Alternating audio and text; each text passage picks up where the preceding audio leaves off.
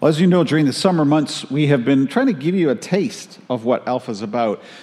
Talking, using the Alpha Talks, giving you a quick sketch of what that is. Today, we're going to hear one of the other Alpha Talks from a guest. His name is Mike Wilkins. He's the senior pastor at Runnymede Community Church. And I'm going to do a quick little interview with Mike because he and his church has run Alpha for many years. So, Mike, if you could come forward. Welcome. Hi. Welcome in church.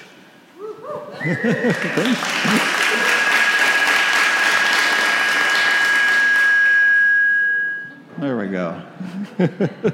Try to direct this away. We're still getting the sound bugs worked out here. You have run Alpha at your church for many, many years. Tell us a bit about the history, the different iterations of how Alpha's taken shape. So I was telling you that when we first started Alpha, it was a group of people sitting around a cassette tape recorder, listening to, remember those? Or some of you probably don't know what those are.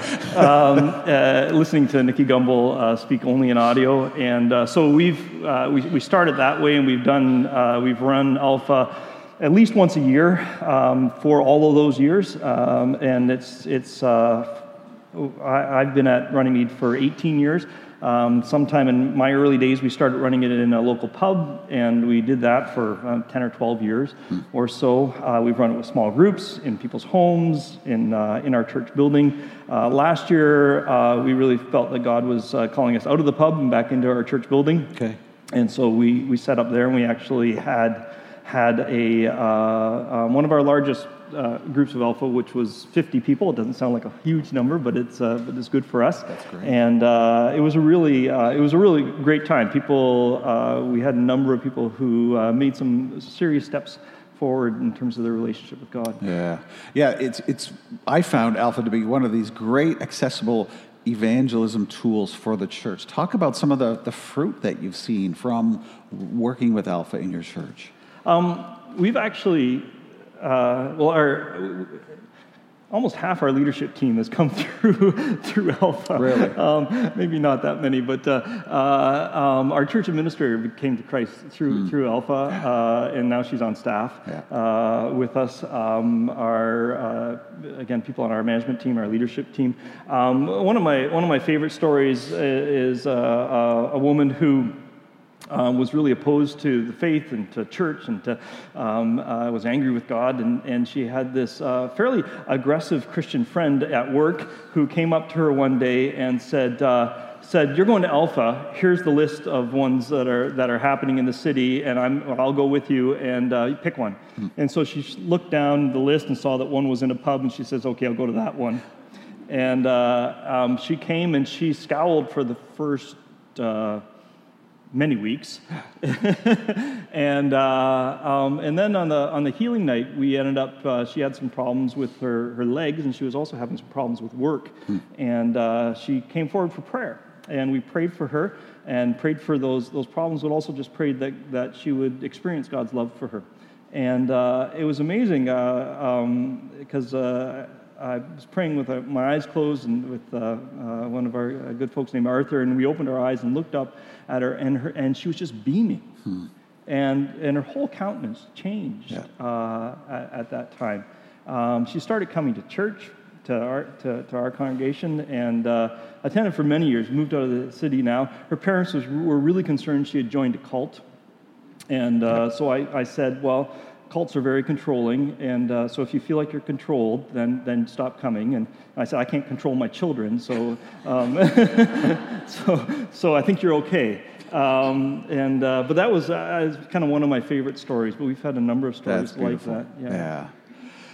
So, you know about the big Alpha campaign going on, and you yourselves have advertised and done other things. What have you found the most effective means for people coming to Alpha? Yeah. Once again, like we hear it over and over again, it's personal invitation. Yeah. That the advertising and things like this card and stuff like that are really just backup to make usually people don't think they're coming to a cult, and think realize, okay, I've seen that before, maybe there's something to it, and but it's that personal invitation once again, I'll talk a little bit more about that in the message. Well, let's pray for you now, and then we're going to hear a scripture reader. So let's join in prayer. God, thank you so much for this servant here, for Mike. Thank you for his ministry with Runnymede Community Church, and we pray that you would anoint him in that leadership capacity and for proclaiming your word here this morning. Thank you for the gift that he is. In Jesus' name, amen.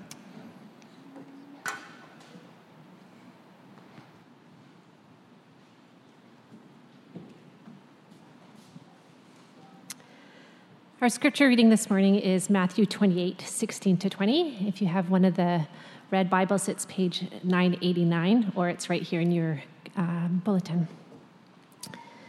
So this is the Great Commission.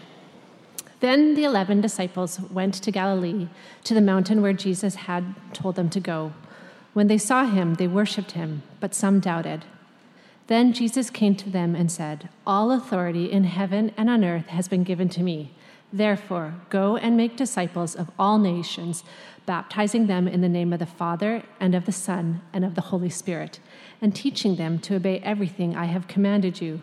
And surely I am with you always to the very end of the age." This is the word of the Lord. I said it that way. My name is Mike Wilkins, and I am pastor at Runnymede Community Church. We used to be, up till about 10 or 15 years ago, we were called Runnymede Baptist Church, and we changed the name really as an outreach strategy. We realized that the word Baptist was a bit of a hurdle for people to get over, and we didn't want to have that hurdle for people, so we changed the name. We didn't change too much else about us. In so many ways, we still function as a Baptist church. And usually I like to introduce myself as a Baptist minister because there's so many good jokes. Such as a fellow walks onto a bus and sits down beside this woman, and she says, "You must be a Baptist minister." And he says, "No, ma'am, I'm just in a bad mood." And anyways, we have been running Alpha for quite a while, and when Phil contacted me to come and share with you, I was really glad to do that. One of the things that we did 4 years ago, my family and I, we have 3 children, my wife Pamela, we were able to be in the Dominican Republic for 4 months, and we introduced Alpha to a Haitian village, as well as Haitian leaders living in the Dominican Republic down there. And so I did these talks, translated into Creole, with this wonderful translator named Maria, who every once in a while I would say something, and instead of translating it, she'd go, "Really?" and so she was wonderful, because she was actually more passionate than I was as she spoke, and it was a great thing. So it's really wonderful to come here and to talk, give one of the Alpha talks, and the Alpha talk that I want to give today is about telling others. And it's one of those talks, actually, that's a bit of a hard talk, because telling others is one of those things that scares most Christians. And we have one of our leaders in our church is actually that word evangelism that you used. For the longest time when I first arrived, she would get physically uncomfortable when we'd use that word. And she was, has a wonderful relationship with God through Jesus Christ. She's a strong leader in our church, but she had grown up in the church. She had gone through all these evangelistic programs through the 60s and 70s and 80s, felt pressurized to do these things, and then felt she was pressurizing other people, and it just really wounded her in many ways around that. And so we have this, in certain areas of Christianity, we have this kind of fear of evangelism that goes on, but it's so important, actually, in our Christian lives. And to be telling others about the relationship that we have with Jesus, to be telling others about Jesus. And the first reason why we need to tell others is that Jesus told us to. And as people who say we follow Jesus, we actually have to do what he says to do. And this is, we see it right in the scripture that was read, that he tells us to go into the world and tell others. The word "go" appears over 1,500 times in the Bible. I didn't count that myself. Someone else did. But we are constantly told to go and tell, go and invite, go and make disciples. So we do this because Jesus tells us to. The second reason is because of our love for others. That what we have in Jesus Christ is so wonderful and so amazing that to not tell someone would not be an act of love. And so in order to love those who are around us, we need to tell them. There are so many people who are struggling to find meaning, struggling with shame, struggling with deep spiritual pain, and even the fear of death. And to not explain to them the hope that we have in Jesus Christ would not be loving to them. Another reason is that it's good news. It is really, truly good news. And because it's good news, we can't keep it to ourselves. We don't want to. Good news travels quickly. I was telling Phil that yesterday I drove down from the wilderness. My family has this little cabin up in the eastern part of the province, and it's unplugged, and if I go and stand up on the ridge in the very right place and hold my tongue in the right way, I can get a cell signal. And I have a grandniece born in Honduras yesterday. Within minutes from Honduras, my niece Lauren, she's married to Diego de la Vega. What a great name. And it's the same name as Zorro. My nephew is Zorro. Anyways, they had this baby, Ellie Faith, and within minutes, I knew, because it's good news, and it's exciting, and she's cute as a button, and so they had to tell everyone.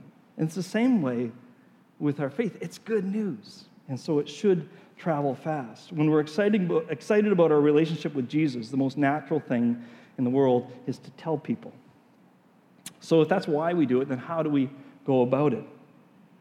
And it goes back to the word love. That the way that we tell people is in love. Paul says it's Christ's love that compels us. That's what compels us.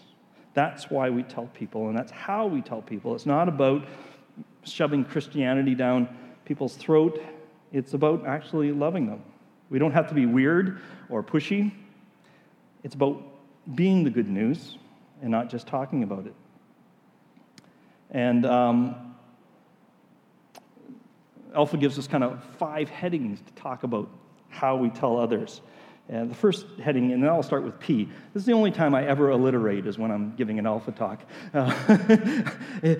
Other preachers alliterate, and I walk away from the sermon, and they'll say, "What was that sermon about?" And I say, "I don't really know, but it was brought to you by the number 5 and the letter P." And that's all I know. So hope you can write these things down. Maybe you'll remember them that way, or if you're good with alliteration, you can remember that. But the first one is presence. In Matthew chapter 5, 13 to 16, Jesus says this. He says, "You are the salt of the earth. You are the light of the world. Let your light shine before others, and they will see your good deeds and praise your Father in heaven." And so Jesus says to us, to this group of people he's talking to, he says, you are salt. You stop things from going bad. That's why salt was used. You're light. You end the darkness. You can make a difference. And we can only do that if we're actually engaged in the world around us. We're not to spend all of our time just with Christians. We are to be in the world, but not of the world. I think that we actually oftentimes get that backwards, that we stay out of the world, but we end up really being of the world. But we need to be in the world, not of the world, distinct from the world, present, but distinct. As Christians, we are to be visible and maybe the most active force for change in the world, for good in our communities and in our families and in the world around us.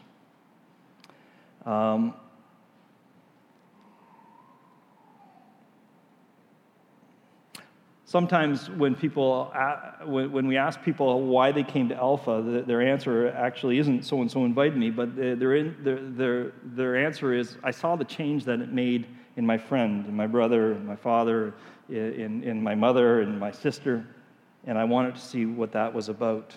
It should change our lives, but it also should change the way that we interact with the world around us. William Wilberforce, that movie a bunch of years ago, Amazing Grace, came out about his life. When he was age 27, he sensed God's call to fight against the slave trade in Britain. There was 10 million slaves that left Africa for the plantations in 1787 alone. That year, he put down a motion in Parliament about the slave trade, and it wasn't a popular cause. This is what he said about it, though. He says, so enormous, so dreadful did its wickedness appear that in my own mind was completely made up for abolition. Let the consequences be what they would, I from that time determined I would never rest until I had effected its abolition. He brought forward bills to Parliament in 1789, in 1792, in 1796, in 1798, in 1799, and they all failed. In 1831, he sent a message to the Anti-Slavery Society, which he said, our motto must be perseverance, and ultimately I trust the Almighty will crown our efforts with success. And God did. In July of 1833, remember he started this back in 1789. In 1833, the abolition of slavery bill was passed in both houses of Parliament. 3 days later, Wilberforce died. He was buried at Westminster Abbey in London in national recognition for his 45 years of persevering struggle on behalf of African slaves. That was years ago. What about today? And there's still massive needs because there's still massive injustice. One of the things I heard on the radio this week was the group Care Canada was saying that because of the craziness down in the States, and this was probably before the most recent difficulties with race, but because of the craziness down in the States, it's distracting charitable givers from humanitarian crises that are happening all over the world. And so charitable giving is actually down because we've got our eyes focused on a bit of a circus that's going on. But still, and these numbers are a bit old, but they're probably have increased if nothing else. But there's 800 million people who live on less than $1 a day and go to bed hungry every night. For every 3 seconds, poverty takes a child's life. And there's 30,000 children died today because of preventable diseases. 8,000 die of AIDS every day in developing countries. There'll be 15 million preventable deaths this year alone. And that could be overwhelming to hear all those numbers. It's overwhelming to me, and you kind of think, well, what can I do, this person living in Toronto? How can I make a difference? You might know the story of a man walking down a beach at a low tide in Mexico. He saw that there was these thousands of starfish left stranded on the beach and dying there because of not being in the water and being out in the sun. And off in the distance, the man sees a young boy, and he's picking up a starfish and going down to the sea and throwing it back into the sea, just one at a time. And he gets up to the boy and he asks him what he's doing. And the boy says, I'm saving these starfish. And he says, well, what difference does that make? There's thousands out here on the beach. And the boy leans down, he picks up a starfish, and he walks down to the water and throws it in the water. He says, I think it made a difference for that one. And if that's all that we can do is make a difference for that one,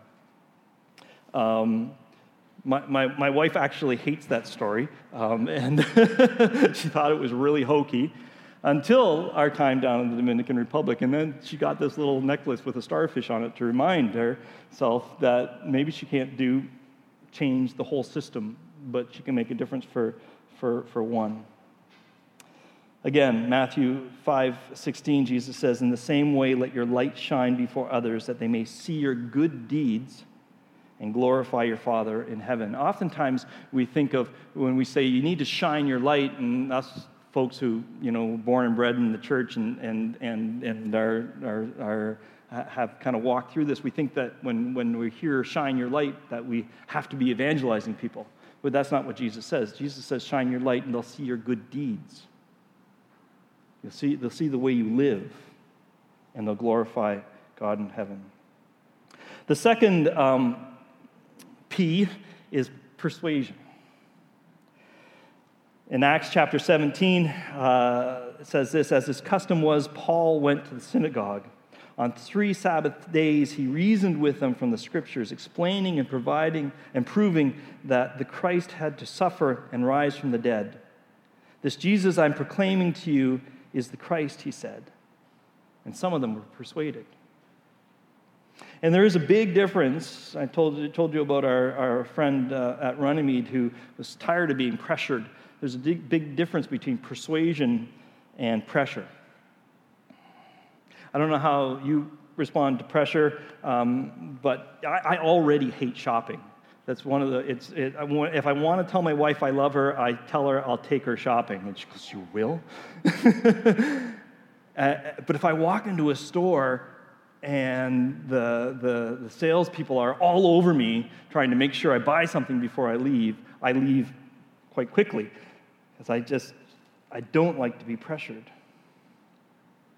And I think that's one of the reasons that many Christians are turned off or afraid of evangelism, because they see it as being called to pressurize people. And it's also why so many people are turned off when we try to explain the gospel to them, because they've been pressurized before. And I think that where this comes from is actually, for maybe the last, 70 years or so, we have been taught a model of evangelism that's actually not based in the Bible. It actually comes from door-to-door sales. In door-to-door sales, you knock on the door and you start by convincing the person that they need the product that you're selling. You have to convince them that they have a need. You do this by convincing them that they have a problem that your product solves.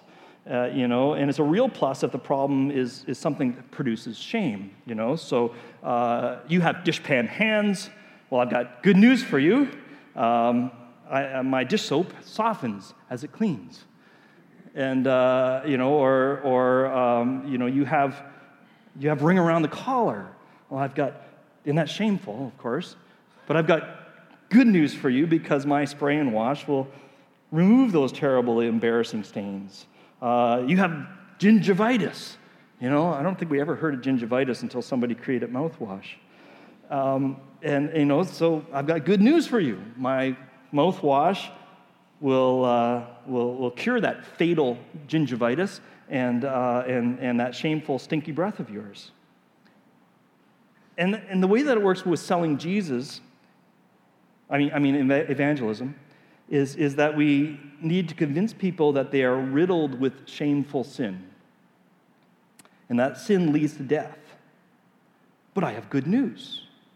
My Jesus will cure you of that deadly sin.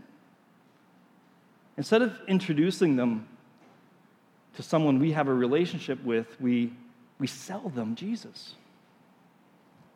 I think the sales model of evangelism came out of the great revivals of the early 20th century.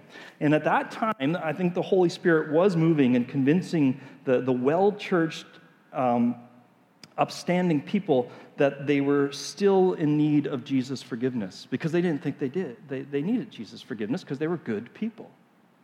And the Holy Spirit convinced them that they had sin and that they needed Jesus' forgiveness. And the Holy Spirit still does this, because God still loves arrogant, churchy people and wants to forgive them too. But I believe that the main way that the Spirit is drawing people to Jesus today is not convincing them of the horror of sin, but by showing them the goodness of God.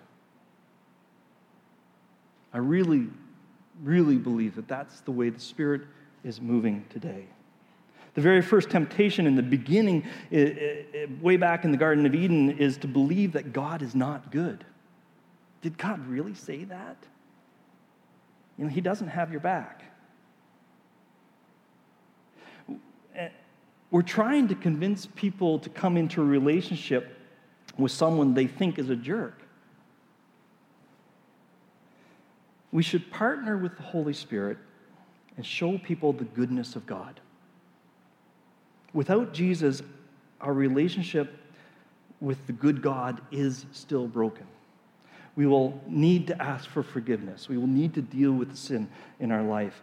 But that's not the place to start the conversation with folks. Today, the place to start the conversation is in the goodness of God. For me, the goodness of God is focused so much on His presence, that He's with me constantly, day in and day out. Again, I was telling Phil I was up at our cabin, and I was there, and it was just me and the dog and Jesus. And I know, and maybe I am bragging. I don't mean to brag, but I feel God's presence, and it's such a blessing, and it's such a gift to kind of walk knowing His presence. I have a young friend who, in the last couple of years, has stepped away from the faith. There was an intellectual difficulty that he had with the faith, and on reflecting on this with another Christian friend of mine, and being very sad over this, I said, if I stopped believing in God, I'd be so lonely. Because His presence is so important to me, and it's so good. I'm reading a book right now called Skin Boat, written by a guy named Terpstra from Hamilton. A great book, you should read it. And he doesn't use God's name, and he doesn't use Jesus' name. Instead of Jesus, he calls him the one who won us over. I just love that. The one who won us over. It focuses so much on God's love. There's so much in the Scriptures about the goodness of God. There's so much in our lives about the goodness of God. Paul talks about the fruit of the Spirit, and I don't have them in my notes. Let's see if my memory is good, but peace and love and joy. Help me out here. Give me patience, kindness, goodness, faithfulness. What was it? Self-control. That's a great one. I need that. If we said, this is what we have to offer, peace and patience, self-control, joy, this is what God gives us. Wow. You wouldn't have to convince me I was sinful, because I'd have to say, wow, boy, do I need that stuff. I still need it. The gifts of the Spirit, the way, if we talk to people and said that God wants to give you the ability to bless people in His name with talents, with abilities, such that they will feel God's presence when you help them out in this way. Wouldn't that be amazing? Well, Peter says to us in 1 Peter 3:15, he says, always be prepared to give an answer to everyone who asks you to give the reason for the hope that you have. But do this with gentleness and respect. Well, how do we prepare? How do we prepare to do that? And as Christians, I would say that what we need to do is to meditate on the goodness of God. Meditate on the goodness of God. I don't know whether Presbyterians meditate or not. I think they do. Eugene Peterson, he's a good Presbyterian. And he taught me how to meditate, so at least through his books. Ed Savolso, who I'm going to quote from in a little while, he says, if you don't meditate, you already know how to meditate because you know how to worry. So just take the worry and start thinking about good stuff instead. And that's how to meditate. Another friend of mine says the meditation is simply reading a passage of Scripture and staring out the window. I can also do that. Meditate on the goodness of God. Let that concept just fill your whole being so that when you open your mouth, that's what comes out. And here's the next P is opening your mouth, is proclamation. It's about communicating the message of Jesus. And there are many ways that we can do this, but one of the simplest ways is to say to people, come and see. John 1:42 says, the first thing Andrew did was to find his brother Simon and tell him, we found the Messiah, that is the Christ. And he brought him to Jesus. And one writer put as a side note right beside that scripture, the greatest service that one person can render another. That really, we might, even if we can't explain theological points and stuff like that, what we can do is say, come and see Jesus. It's something we can all do.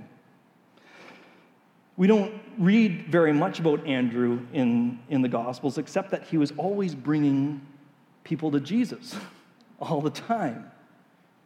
Peter becomes one of the greatest influencers in human history. Countless millions of people's lives have been affected by the Apostle Peter, but it was Andrew who brought him to Jesus. We can't all do what Peter did, but we can do what Andrew did. He simply brought his brother to Jesus. In 1934, there was a fellow named Albert McMakin, and he was inviting people to a religious service where the gospel was going to be presented. He invited this teenage son of a farmer to come along. The teenager didn't want to come, so Albert said, well, look, you can drive the truck. So, of course, he came. I know my boys would come if you let them drive the truck. And the young man heard the message of Jesus Christ, and he accepted Christ that night. That farmer's son went on to speak to over 200 million people in person about the Christian faith. And then if you add the use of TV and radio, the number goes up to half the world's population who has heard him speak. And he was the friend and confidant of 9 American presidents. Of course, he's Billy Graham. We can't all be Billy Grahams, but we can all be Albert McMakins. We can be the one who says, come and see. And we can bring our friends to Christ. With Knox running Alpha this fall, you have the opportunity to be an Albert McMakin. And I know that they just said to take that card and invite one friend. Inflation has hit. And I'm going to say, think of 5 friends and collect more cards. If you don't need cards. Are you guys having a meal? You're having a meal. That's great. Because if you invite me to a meal, I'll come. And I bet you that most of your friends are the same way. And you say, look, we're going to have a meal together. We're going to enjoy conversation. We're going to talk about Jesus. And then there's going to be a discussion. You can say anything you want about Jesus at that point in time. And you can ask any question you want about him. Most of my friends would come with an invitation like that. So I want you, because it's the 27th you're starting, so you've got more than a month. I want you to you're writing, take out your phone, think of 5 people, put them in there, and start praying for them. And say, Lord, I just want you to give me opportunity and to invite them. I would say don't invite them too soon because it puts too much pressure on them. If you invite them the day of and say, hey, we've got a bunch of friends getting together for a meal and talk about Jesus, you want to come? A lot of people would say yes. Maybe don't leave it that long. But the second thing that we can do is to tell our own story. If you read the book of Acts, Paul was constantly telling people his own story, how he encountered Jesus and turned from persecuting the church. And when friends ask about the hope that you have, you can tell your own story. They can argue about the evidence for the resurrection or the contradictions that they perceive that the Bible has or whatever, but they can't argue with your story, your experience, how you have experienced God's presence. When Jesus healed the blind man, there was a lot of people who came and questioned him because he happened to do it on the Sabbath, and the Pharisees came and questioned the once blind man and to look about it, and they were cross-examining him, and they were quite angry that he got healed on that day, and he said, look, I don't know the answers to all your questions. But I can tell you this. Once I was blind, and now I can see. And there's really no argument against that. That's my experience. The fourth P is power. Paul writes in 1 Thessalonians chapter 1, he says, "Our gospel came to you not simply with words, but also with power, the Holy Spirit, and with deep conviction." Sharing the gospel is not just an intellectual exercise. It's important to give reasons about your faith, to understand that we actually have evidence and we have reasons around our faith, but you can't persuade people just intellectually. It's not just about the words. Ultimately, it's about the power of the Holy Spirit working in their lives. It's about God's love for them through the Holy Spirit. Romans 5:5 says, "The love of God is poured into our hearts by the Holy Spirit who has been given to us." And it's that experience of the Holy Spirit working in people's lives, showing them the love of God, that draws people to Christ.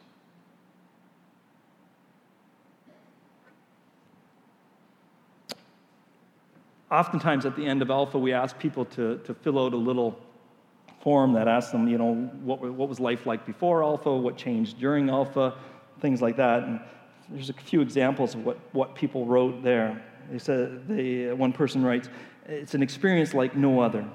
When I was at my lowest point, when nothing seemed right in my life, I asked for forgiveness and for Jesus to enter my life. He did so immediately, and I was at peace at last."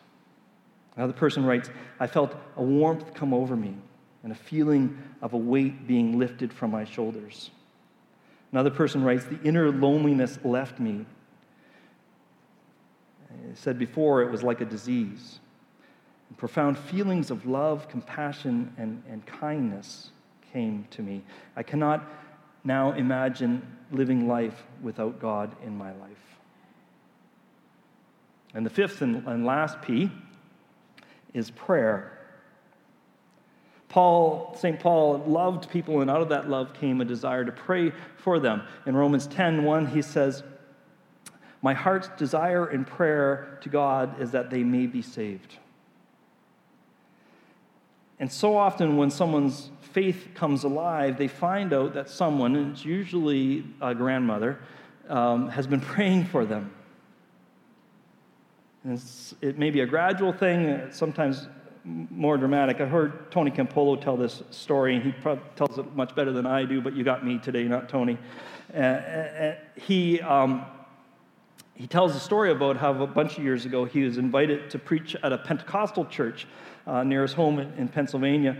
And before the service, the leaders of the church gathered around Tony and prayed for him in good Pentecostal form. They all laid hands on him and prayed for him. And Tony, as Tony tells it, they prayed and prayed and prayed and prayed. He was getting a little tired of being prayed for, really wanted to get up and preach. But one fellow started to pray, and he seemed to go off on his own little tangent. And he says, "Oh Lord, be with Charlie Stolfus, my neighbor. You know Charlie, Lord. He's leaving his wife and 3 kids today, and he's going off. Lord, we don't know where Charlie is going, but find a miracle to bring him back. Lord, he lives at exit 14A off the Pennsylvania Turnpike. You know, Lord, in that little trailer park. He's the first one, the silver one on the right-hand side." And Tony's thinking, "Oh, man, what's going on here? Just get your hands off me and let me go preach." Anyways, after he's done the service, he's driving home, and there's a guy hitchhiking on the side of the road. He's got a sign that says, "Anywhere." And Tony doesn't normally pick up hitchhikers, he says, but he decided that sign was interesting, so he picked him up. Tony says, that I was interested in your sign. And the guy says, "Yeah, I really don't care where I'm going, but I need to go. I need to leave. I need to get away from here." And Tony says, "By the way, I'm Tony Campolo. What's your name?" And the guy says, I'm Charlie Stolfus."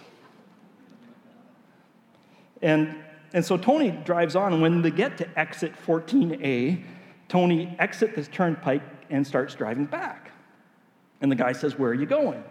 Tony says, "I'm taking you home." And the guy says, what do you mean you're taking me home? You don't know where I live. And Tony says, yes, I do. You're in the trailer park up here. You're the first trailer on the right, the silver one. And the guy says, how do you know that? Who told you that? And Tony says, God told me. And he pulls over and he gets Charlie out of the car and he goes into the trailer with him and talks with him and his wife. And they spend quite a bit of time talking together. And Tony leads them to Christ. And a year later, Tony learned that Charlie and his wife had stayed together. Their marriage was healed. And Tony says that Charlie Stolfus has actually become a pastor in California. And maybe he's got a ministry to hitchhikers there or something. There's no lengths that God won't go to bring us back to him. And our prayers remind God, and we're able to join with him.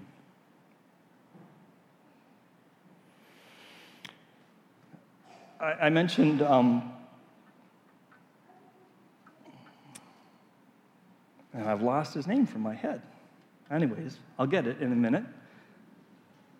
But a fellow from Argentina, and I'll find the name in a moment in this old head of mine, taught us about evangelism a few years ago using Luke 10:3-9. And I'm going to read this from the translation called The Voice. And it's when Jesus sends out the 70 disciples to go out before him and to minister. And he says this. He says, it's time for you 70 to go. I'm sending you out armed with vulnerability, like lambs walking into a pack of wolves. Don't bring a wallet. Don't carry a backpack. I don't even want you to wear sandals. Walk along barefoot, quietly, without stopping for small talk. And when you enter a house seeking lodging, say, peace on this house. If a child of peace, one who welcomes God's message of peace, is there, your peace will rest on him. If not, don't worry. Nothing is wasted. Stay where you're welcomed. Become part of the family, eating and drinking whatever they give you. You're my workers, and you deserve to be cared for. Again, don't go from house to house, but settle down in a town and eat whatever they serve you. Heal the sick and say to the townspeople, the kingdom of God has come near you. So what Jesus says, and what Ed Silvosel taught us, is what Jesus says to them. He says, first bless the people, and then eat with them, relate with them, build that relationship with them, and then pray for them. Jesus actually says if there's anyone sick, heal them. Kind of freaks me out a little, but I'll at least pray for them to be healed. And then tell them the kingdom of God is near you. Then tell them the good news. Ed says that we oftentimes get that wrong. We knock on the door and we open the door and we try to explain that we're not Jehovah's Witness. And then in the next 30 seconds that they'll actually listen to us, we try to tell them that they're sinners and they need the gospel. And if they do accept, we'll pray for them, and we might become their friends, and then we'll bless them. And we've got it opposite. Because Jesus says, start with blessing, and then build that relationship, and then pray for them, heal their sickness, and then explain the gospel to them. Because they've experienced it already. So go back, if you need a model, if you're the kind of person who likes a model, keep going back to Luke 10:3-9. We already did that. You had practice in blessing one another. You said, the peace of Christ be with you. That's all you got to say. If I had the peace of Christ day in, day out, I'd be much happier than I am. And so would your friends. And that's the best way to bless them.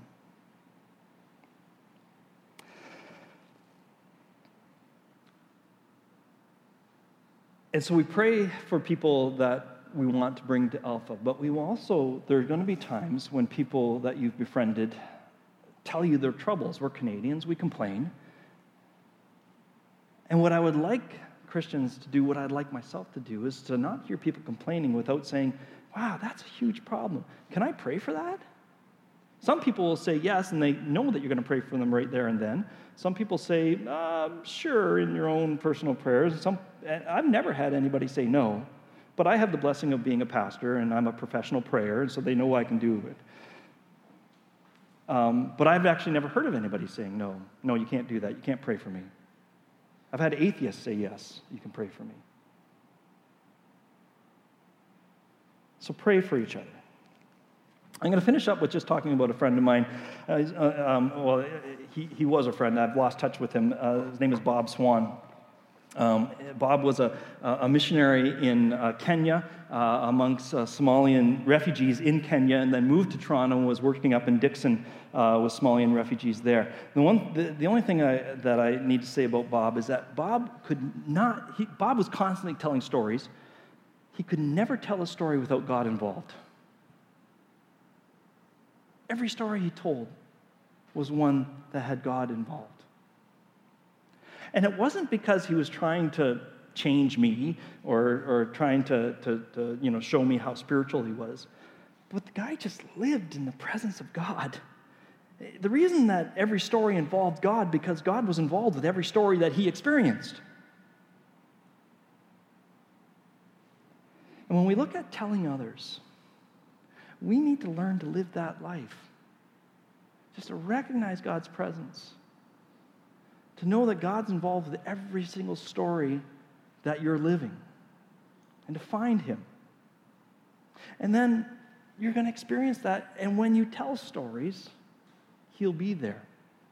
And you'll be telling others without even knowing about it. Let's pray. Lord, you are such good news. You are such a good God. Good seems like such a small word, but it is so big when it applies to you. You are so good. Lord, so many times we're afraid just to open our mouths about you to our friends. Lord, I pray that you take that fear away and that it would just become part of our lives to talk about you because you are in our lives. Pray this in Jesus' name. Amen.